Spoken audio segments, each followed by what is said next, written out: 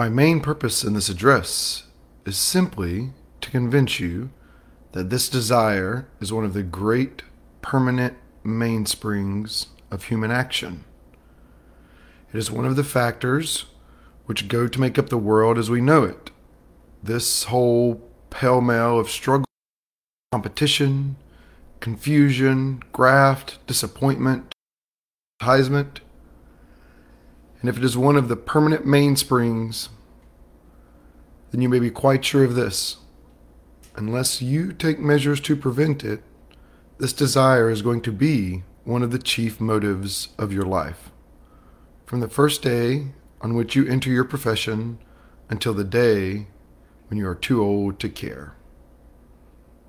And that's a quote from what we're going to be reading today from C.S. Lewis in his essay, The Inner Ring, which was also given as a speech. So I'm going to share that with you. But thanks again for joining on a bright and early Monday morning for Public Problems. I'm your host, Justin Bullock. Today is March 8th, 2021, and we're doing the podcast live again on Facebook. Sorry we missed you last week. Took a little bit of a week off. And thanks to those of you who are joining us live this morning, watching the video, and or listening to the audio on our podcast feed. It's nice to be back. Sorry to disappear on you for a week. There's been a lot going on with this semester during my day job as a professor, so took a little bit of extra time, and that'll lead right into the updates before I turn to some of the readings. So for the remainder of my spring semester, which puts us through about April, I'm going to shift to every other week. I really did not want to make this change, but I think doing every week is going to be a bit tough for the next few weeks. I also have a few things coming on that disrupt Monday mornings, so I'm going to shift to every other week for up until the end of April. And while I gave a trial run of some events in February, we're going to put those on pause for March and April as well, and pick those back up this summer if there remains some interest in those. So again, going to shift to every other week, keep bringing you some interesting readings and some interesting conversations here in the mornings. Also still looking into potentially bringing some guests to you over the summer as well. The spring semester has, again, kept me quite busy, so it's hard to manage getting some guests in, but I'm having a couple conversations with a couple of people that I'd like to chat with, so I'll keep you updated on that. Okay, so 2 weeks ago, I shared with you the first draft chapter of Lo Wainwright, which is the science fiction book that I'm currently working on, that I intend to have published by July 1 on Amazon. So I'll keep you updated on that. There will be more readings from that as it gets a little edited, and as we get closer to publication date, I'm going to do some readings around it. So look forward to that. This week, as I shared a little bit of a quote for you early on, is from an essay by C.S. Lewis called The Inner Ring. There's a lot of interesting commentary on the human condition in here. So I grew up with a lot of C.S. Lewis. C.S. Lewis has some really interesting and important insights on the human condition. And one is this notion of an inner ring, which he illustrated throughout the Lord of the Rings series as well. Okay, and after this, when I return in 2 weeks, what I'd like to turn to is some more reading from Olaf Stapledon. So his most famous book is Star Maker. We just read some from Odd John to kind of set up Lo Wainwright. But Star Maker has a lot there at the intersections of science fiction, at understanding the human condition, condition of intelligent beings, our interactions with each other and with machines and evolution over time, individual minds and how individual minds lead to group minds. There's a lot of interesting kind of mythology built in there and that we'll explore. So we'll pick up Star Maker in a couple of weeks. But for today, I want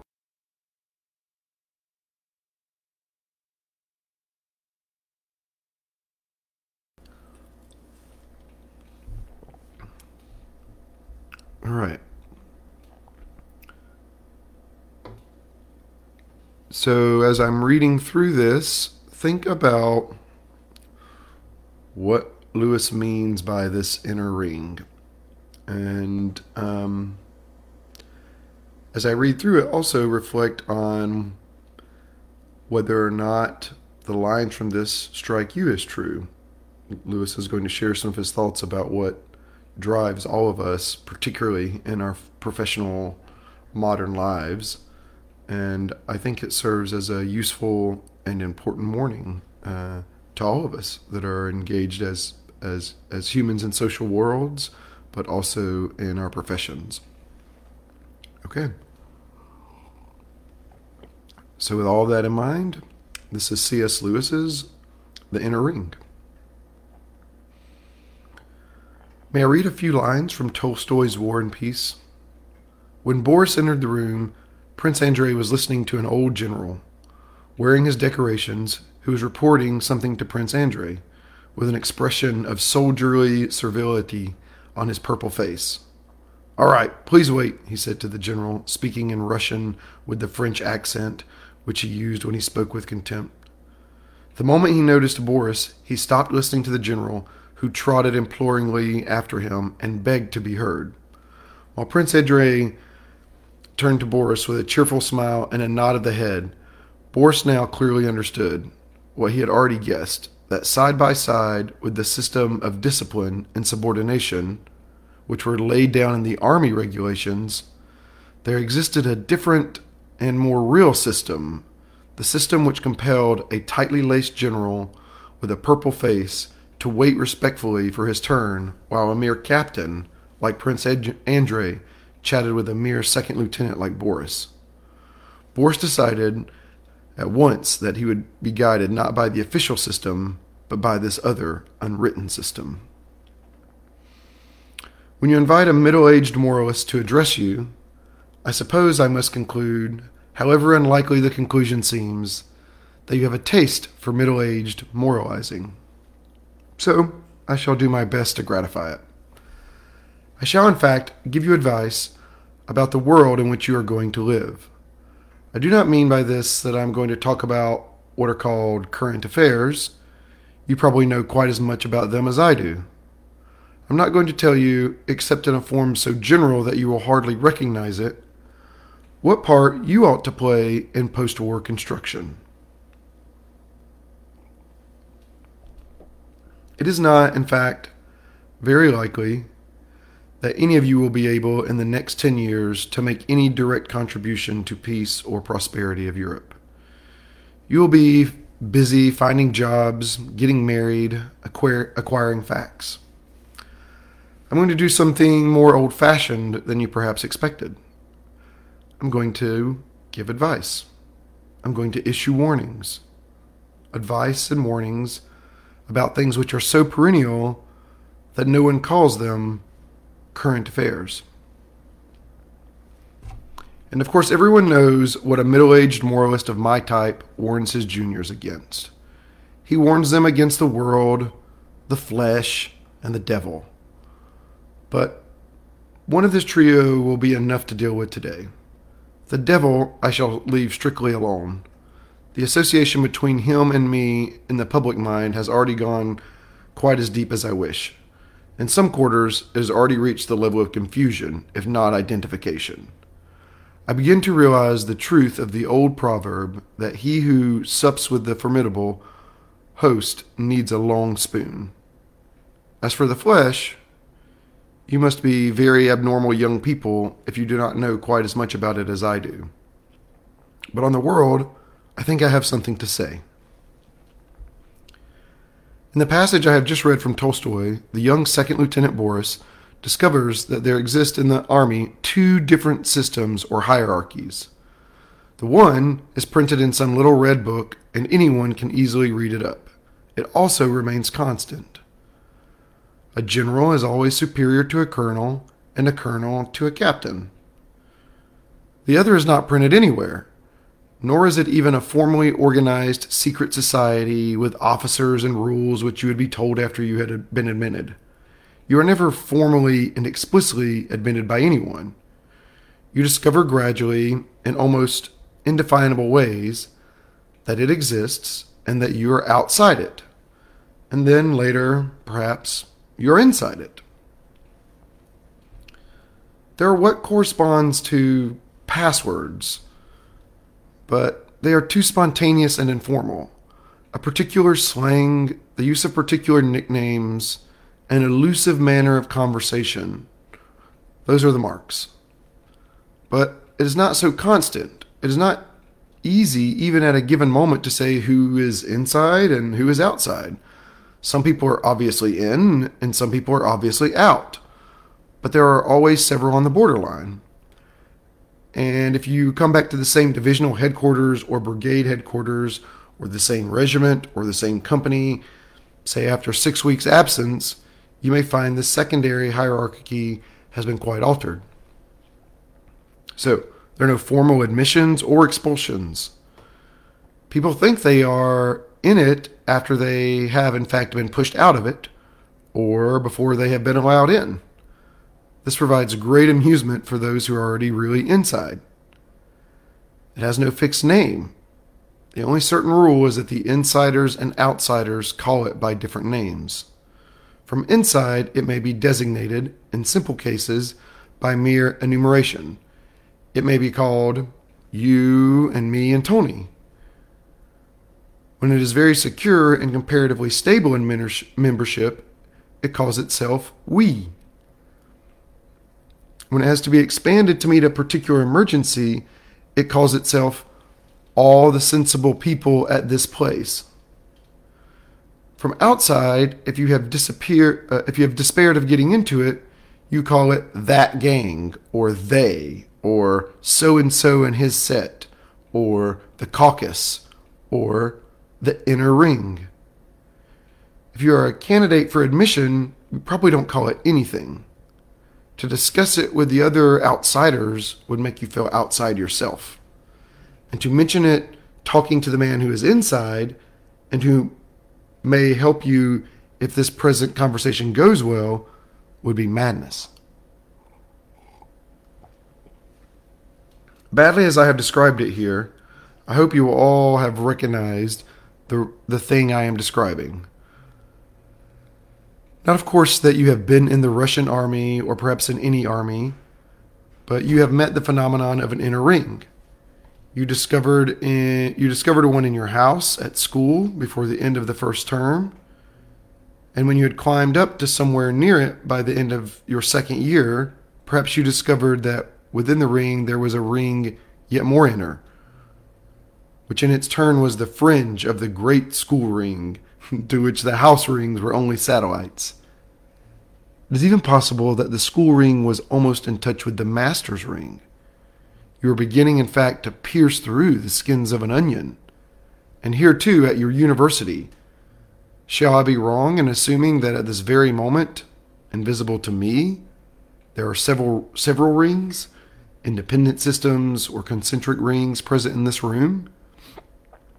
And I can assure you that in whatever hospital, inn of court, diocese, school, business, or college that you arrive after going down, you will find the rings, what Tolstoy calls the second or unwritten systems. So, all this is rather obvious. I wonder whether you will say the same of my next step, which is this. I believe that in all men's lives, at certain points, and in many men's lives at all periods between infancy and extreme old age, one of the most dominant elements is the desire to be inside the local ring, and the terror of being left outside of it. This desire, in one of its forms, has indeed had ample justice done to it in literature. I mean, in the form of snobbery.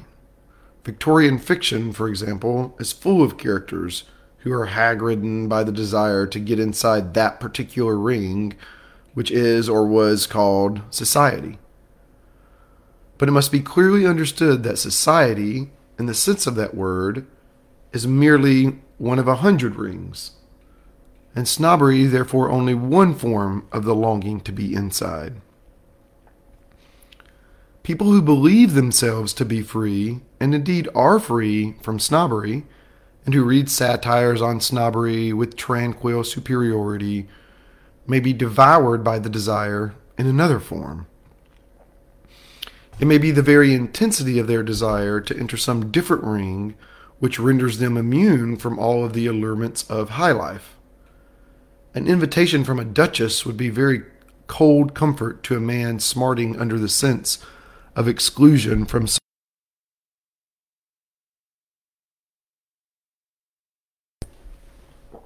Poor man, it is not large lighted rooms or champagne or even scandals about peers and cabinet ministers that he wants. It is this sacred little attic or studio, the heads bent together, the fog of tobacco smoke, and the delicious knowledge that we 4 or 5, all huddled beside this stove, are the people who know. Often the desire conceals itself so well that we hardly recognize the pleasures of fruition. Men tell not only their wives, but themselves that it is a hardship to stay late at the office or the school or some bit of important extra work which they have been let in for because they and so and the 2 others are the only people left in the place who really know how things are run. But it's not quite true. It is a terrible bore, of course, when old Fatty Smithson draws you aside and whispers, "Look here, we've got to get you in on this examination somehow." Or, "Charles and I saw at once that you've got to be on this committee." A terrible bore. Ah, but much more terrible if you were left out. It is tiring and unhealthy to lose your Saturday afternoons, but to have them free because you don't matter, that is much worse. Freud would say, no doubt, that the whole thing is a subterfuge of the sexual impulse. I wonder whether the shoe is not sometimes on the other foot. I wonder whether, in ages of promiscuity, many a virginity has not been lost less in obedience to Venus than in obedience to the lure of the Caucasus. For of course, when promiscuity is the fashion, the chaste are outsiders. They are ignorant of something that other people know. They are uninitiated. And as for lighter matters, the number of people who first smoked or first got drunk for a similar reason is probably very large. I must now make a distinction. I'm not going to say that the existence of inner rings is an evil. It is certainly unavoidable. There must be confidential discussions, and it is not only a bad thing. It is, in itself, a good thing that personal friendship should grow up between those who work together. And it is perhaps impossible that the official hierarchy of any organization should coincide with its actual workings. If the wisest and most energetic people held the highest spots, it might coincide. Since they often do not, there must be people in high positions who are really deadweights, and people in lower positions who are more important than their rank and seniority would lead you to suppose. It is necessary, and perhaps it is not a necessary evil, but the desire which draws us to inner rings is another matter. A thing may be morally neutral, and yet the desire for that thing may be dangerous. As Byron has said, "Sweet is a legacy, and passing sweet, the unexpected death of some old lady." The painless death of a pious relative at an advanced age is not an evil, but an earnest desire for her death on the part of her heirs is not reckoned a proper feeling. and the law frowns on even the gentlest attempts to expedite her departure. Let inner rings be unavoidable and even an innocent feature of life, though certainly not a beautiful one. But what of our longing to enter them, our anguish when we are excluded, and the kind of pleasure we feel when we get in? I have no right to make any assumptions about the degree to which any of you may already be compromised. I must not assume that you have ever first neglected and finally shaken off friends whom you really love and who might have lasted you a lifetime, in order to court the friendship of those who appeared to you more important, more esoteric. I must not ask whether you have derived actual pleasure from the loneliness and humiliation of the outsiders after you yourself were in, whether you have talked to fellow members of the ring in the presence of outsiders, simply in order that the outsiders might envy you, whether the means whereby in your days of probation you propitiated the inner ring were always wholly admirable. I will only ask one question, and it is, of course, a rhetorical question which expects no answer. In the whole of your life as you now remember it, has the desire to be on the right side of that invisible line ever prompted you to any act or word on which, in the cold, small hours of a wakeful night, you can look back with satisfaction? If so, your case is more fortunate than most. My main purpose in this address is simply to convince you that this desire is one of the great permanent mainsprings of human action.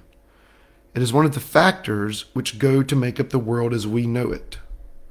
This whole pell-mell of struggle, competition, confusion, graft, disappointment, and advertisement, and if it is one of the mainsprings, then you may be quite sure of this. Unless you take measures to prevent it, this desire is going to be one of the chief motives of your life, from the first day on which you enter your profession until the day when you are too old to care. This will be the natural thing, the life that will come to you of its own accord. Any other kind of life, if you lead it, will be the result of conscious and continuous effort.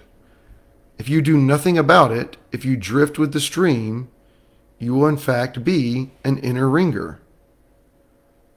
I don't say you'll be a successful one. That's as a maybe.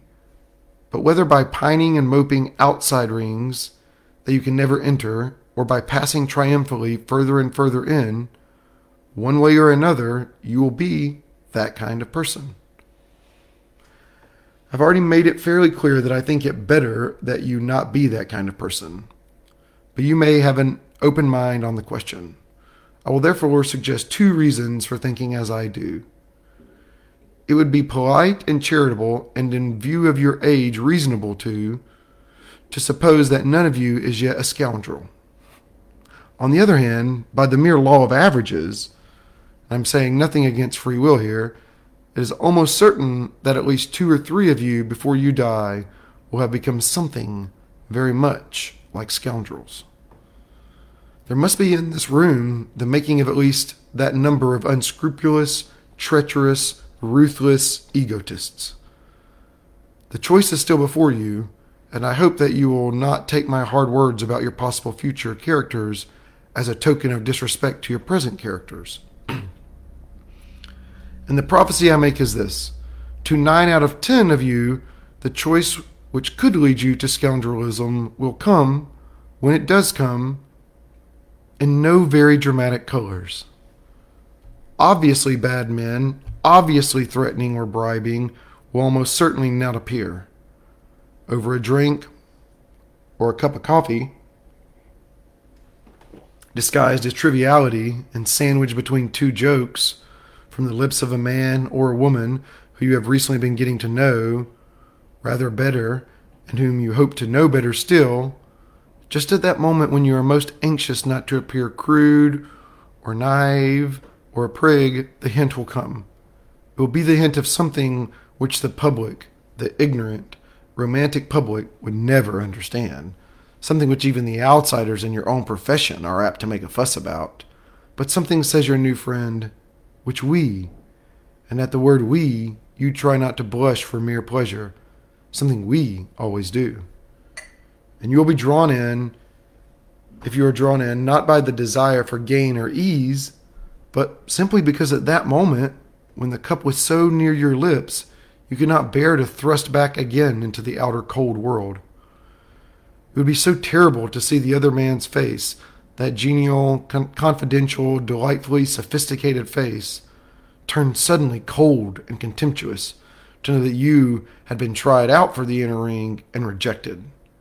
And then, if you are drawn in, next week it will be something a little further from the rules, and next year something further still, but all in the jolliest, friendliest spirit.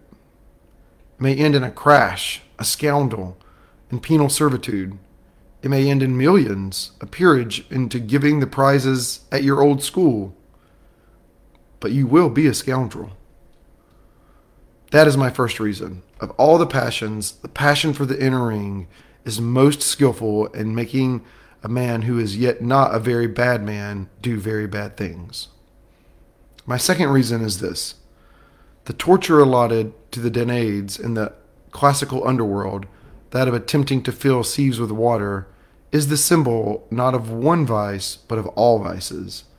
It is the very mark of a perverse desire that it seeks what is not to be had. The desire to be inside the invisible line illustrates this rule. As long as you are governed by that desire, you will never get what you want. You're trying to peel an onion. If you succeed, there will be nothing left until you conquer the fear of being an outsider. An outsider you will remain. This is surely very clear when you come to think of it. If you want to be made free of a certain circle for some wholesome reason, if, say, you want to join a musical society because you really like music, then there is a possibility of satisfaction. You may find yourself playing in a quartet, and you may enjoy it. But if all you want is to be in the know, your pleasure will be short-lived. The circle cannot have from within the charm it had from the outside. By the very act of admitting you, it has lost its magic. Once the first novelty is worn off, the members of this circle will be no more interesting than your old friends. Why should they be? You are not looking for virtue or kindness or loyalty or humor or learning or wit or any of the things that can be really enjoyed. You merely wanted to be in, and that is a pleasure that cannot last. As soon as your new associates have been staled to you by custom, you will be looking for another ring. The rainbow's end will still be ahead of you. The old ring will now be only the drab background for your endeavor to enter the new one. And you will always find them hard to enter for a reason you very well know. You yourself, once you are in, want to make it hard for the next entrant, just as those who are already in made it hard for you. Naturally. In any wholesome group of people which holds together for a good purpose, the exclusions are in a sense accidental. 3 or 4 people who are together for some piece of work exclude others because there is work only for so many, or because the others can't in fact do it. Your little musical group limits its numbers because the rooms they meet in are only so big. But your genuine inner ring exists for exclusion. There'd be no fun if there were no outsiders. The invisible line would have no meaning unless most people were on the wrong side of it. Exclusion is no accident. It is the essence. The quest of the inner ring will break your heart unless you break it. But if you break it, a surprising result will follow. If in your working hours you make the work your end, you will presently find yourself all unawares inside the only circle in your profession that really matters. You will be the one of the sound craftsman, and other sound craftsmen will know it. The group of craftsmen will by no means coincide with the inner ring or the important people or the people in the know. It will not shape that professional policy or work up that professional influence which fights for the profession as a whole against the public, nor will it lead to those periodic scandals and crises which the inner ring produces. But it will do those things which that profession exists to do, and will in the long run be responsible for all the respect which the profession in fact enjoys, and which the speeches and advertisements cannot maintain. And if in your spare time you consort simply with the people you like, you will again find that you have come unawares to a real inside, that you are indeed snug and safe at the center of something which, seen from without, would look exactly like an inner ring. But the difference is that the secrecy is accidental and its exclusiveness a byproduct, and no one was led thither by the lure of esoteric, for it is only 4 or 5 people who like one another meeting to do things that they like. This is friendship.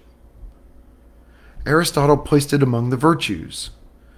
It causes perhaps half of all the happiness in the world, and no inner ring can ever have it. We are told in Scripture that those who ask get.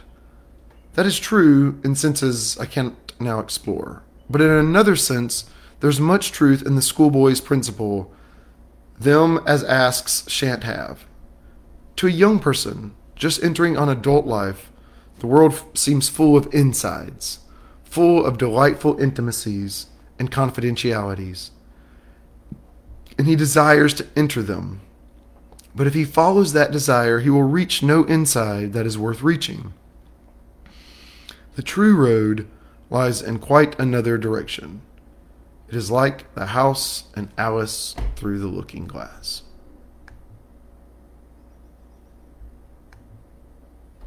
All right. I hope you enjoyed this reading of C.S. Lewis's Inner Ring. There's a lot there for you. There's a lot there for me. And I grew up reading C.S. Lewis, but did not discover the Inner Ring until very recently. And wish it was something that I had held more to heart more earlier. So happy to share it with you this morning. And I look forward to sharing some more interesting readings with you in a couple of weeks. And we'll look at some of the lessons Olaf Stapleton has to teach us. Hope you have a wonderful day and take care.